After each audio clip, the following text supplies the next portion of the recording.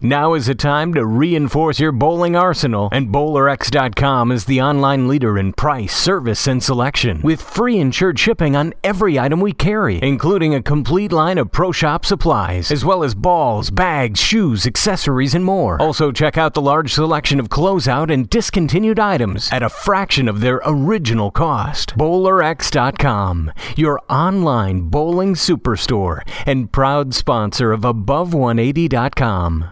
You can hear Above 180 on Stitcher Smart Radio. Stitcher allows you to listen to your favorite shows directly from your iPhone, Android phone, Kindle Fire, and beyond, on demand and on the go. Don't have Stitcher? Download it for free at Stitcher.com or in the app stores. Stitcher Smart Radio, the smarter way to listen to radio. BowlerX.com, your online bowling equipment superstore, presents the Above180.com podcast. Tim Berg and Joey Serrar are ready to hit the lanes, approaching the issues that you, the bowler, want to know. From the latest equipment reviews, coaching, to drilling layouts and the stars of the PBA. Now, from Washington, D.C. and the Bowlers Pro Shop in Milwaukee, Wisconsin, here are your hosts, Tim Berg and Joey Serrar. I thought it'd be great to begin 2014 by chatting with three folks who are all very passionate about bowling and come at things from a little bit of a different perspective. So joining us first is Jeff Riggles. Jeff is a Storm staff member since 1996, a member of the USBC Hall of Fame back in 2011, and also has 5 Eagles to his credit. Also joining us today on the show is Mike Shady. Mike is a member of the Ebonite Pro Advisory staff and a USBC Silver certified coach. And last but certainly not least is Chuck Gardner. Chuck is a PBA Tour rep for Brunswick Bowling. Gentlemen, I want to thank you all for taking some time to join me today. It's a pleasure to be with you, Tim.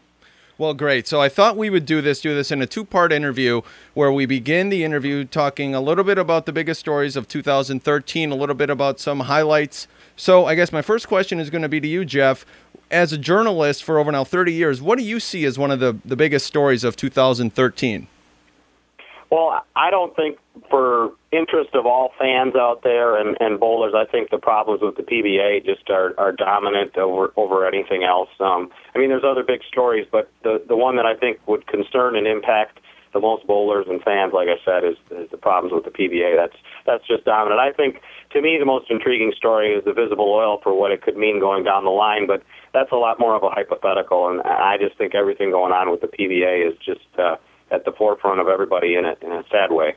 Well, Chuck, what do you think? You were out there following the guys. Did the visible oil, was it as big of a deal for you guys as it was for us that were watching at home? Well, I mean, from a learning tool standpoint, I think it's very important. I think it's very cool for us as players or coaching or looking at ball motion. It really didn't make any difference because we don't really look at where the oil gets taken off the lane.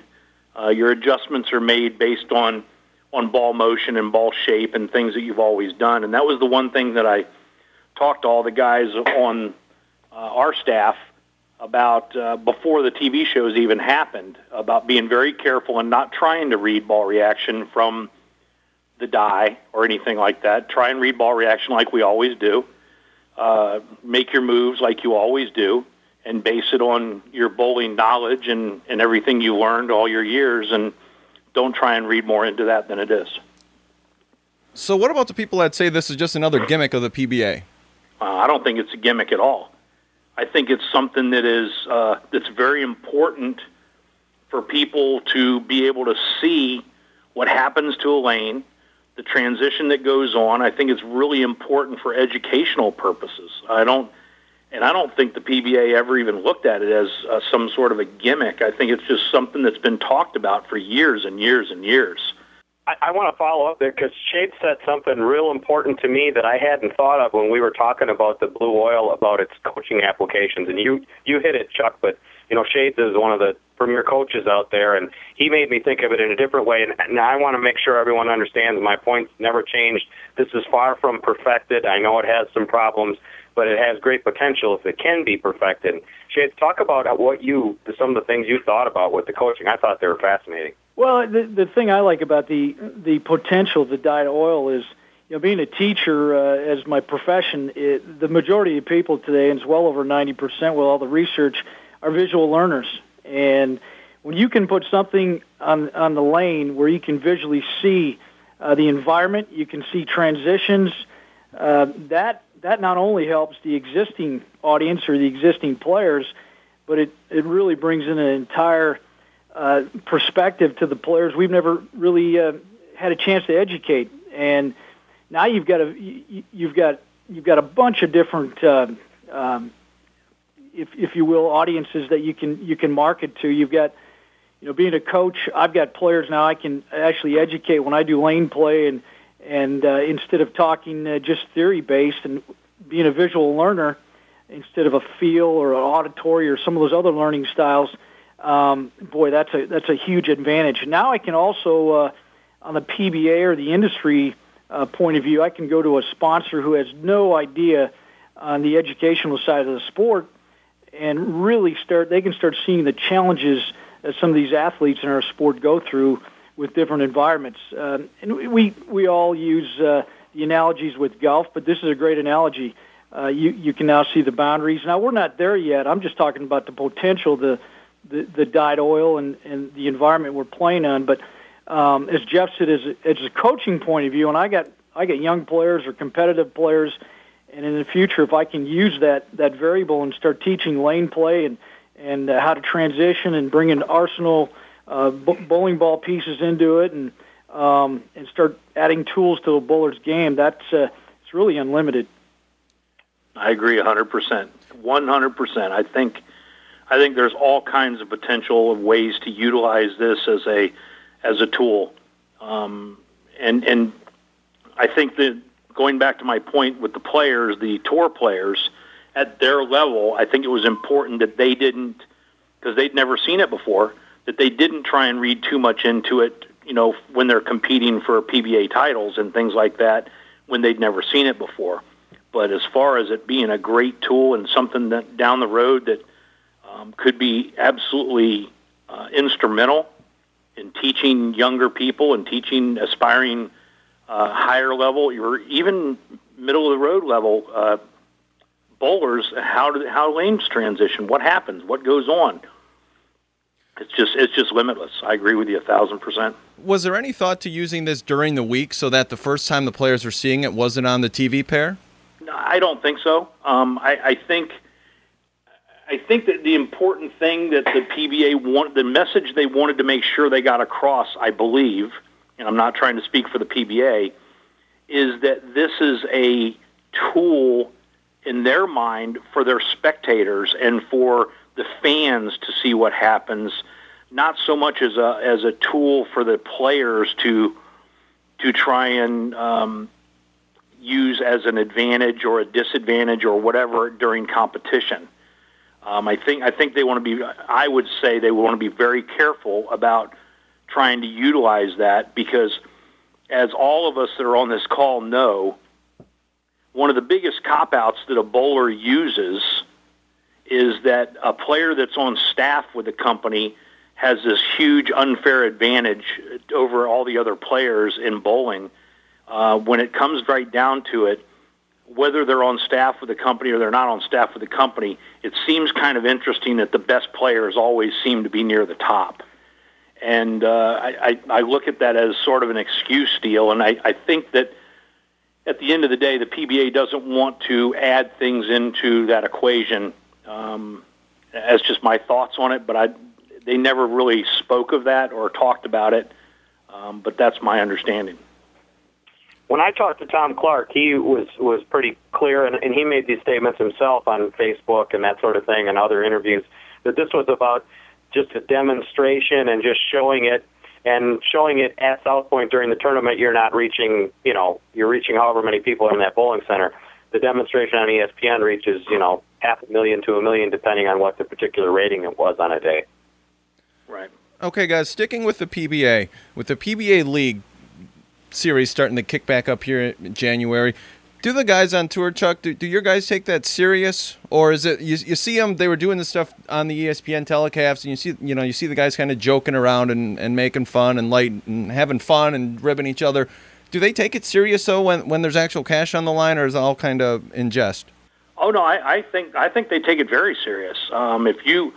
if you watched the shows last year, there was some trash talking, some intensity. I think it's really important to them. I think the PBA guys they're competitors, and they're professional athletes. They show me a professional athlete that's okay with losing. I'll show you a good loser. So I mean, I don't think they ever want to lose. The one thing that I think is really important is, when you look at the TO thing and the things that happened with that TO deal, I think they were very relaxed and having fun with it. But at the end of the day, they still wanted to do well when it was their turn to bowl. And I think it was a big deal that for Belmo that he won. He wanted to win. And of course, there was other guys that certainly didn't want him to win. So I think, and I just think they're competitors. And they took this draft really serious and this free agency and trying to get on teams that they thought were the best fit for them to win. And I think that there's going to be some good bowling happen. The format's obviously changed a lot. It's going to be different, but it's still. I still think there's going to be some great bowling and some real competitiveness. I think the only thing I would add to that is I agree with everything Chuck said, and he obviously knows the players on a daily basis way more than I do. But team bowling, to me, you want to win more or perform better yourself because you don't want to be the guy letting down 4 other guys. And they're going to be out there bowling for some, for their pride and to hold the other guy up. And, I got one of my teammates on here, and I know that 3 of the hardest games I bowl every year is a team event at the Open Championships, trying to make sure I'm not the guy that lets everyone down. Yeah, I agree with Jeff, and I agree with Chuck as well, that team bowling is nobody's out there going through the motions. It's no different than any other team sport that those guys are prepared before they get out there. None of those guys want to let each other down, and they want to bowl at the highest level possible. So I think it's great for the sport. I'd like to see some rivalries develop over the next year or so, just like other sports. So there's more emotion on TV, and I think that'd be a positive for the spectators to watch. Chuck, the next thing I want to run by you, since you, aside from your responsibilities with Brunswick, you also own, with your wife, 3 pro shops down in South Carolina. So one of the things I want to address with you and then the other guys as well is what can be done to attract young people into working in our sport? And let's specifically say in that pro shop industry. Taking a look at your website, you have a pretty young crew compared to what you see a lot of times when you walk into a pro shop in any town USA. So what can be done for the industry as a whole to attract that younger person into the pro shop? Well, I mean, that's a hard question, and it's a hard feat. And I think my wife and my son do a very good job at keeping younger people involved, just engaging them in the sport. They do a lot of work with the youth programs, and they have a program where they teach young people that want to get involved in the sport, get involved in ball drilling and fitting and learning how to coach and all the things. They have programs that they personally do to help assure them. But I think the most important thing is find people that have a passion for wanting to just make people enjoy the sport more. I think we as an industry, and I'm sure we'll talk about this more when we talk about the other parts of it, I think we as an industry spend an awful lot of time focusing on the 5% and not quite enough time, in my opinion, focusing on the 95%. We do a lot of focusing on people that that want to be at the professional level. You see a lot of things on Facebook and all kinds of social media, all kinds of message boards, and it's always about sport bowling and is it good, is it bad, this condition, that condition, and and that's the loud minority in my opinion, and I think we focus a little bit too much on that, and so their philosophy. The way they operate their pro shops is They're just trying to teach people how to enjoy the sport more at whatever level they choose to be involved in. And I think if we do that as an industry, our focus needs to be on people that have been in the sport for less than 5 years. The people that have been in the sport, the Jeff Riggles and the Mike Shadys and the Chuck Gardners, you're not going to run us out with a stick. You're not going to get rid of us, no matter what you do to hurt the sport or whatever you do to help the sport. We're not leaving the sport. We're committed. And those people that bowl every weekend in tournaments and things like that, so many things are geared to them, and you're not getting rid of those guys. They're lifers. And so I think that's really what I've tried to instill in them with the pro shops, and I think they've done a really an amazing job. They grow every year. The shop continues to do better. The shops continue to do better each year. And I think it's because of their focus on trying to just help people enjoy the sport more at whatever level they're at. And if they want to get better, they offer instruction. They do all kinds of different things.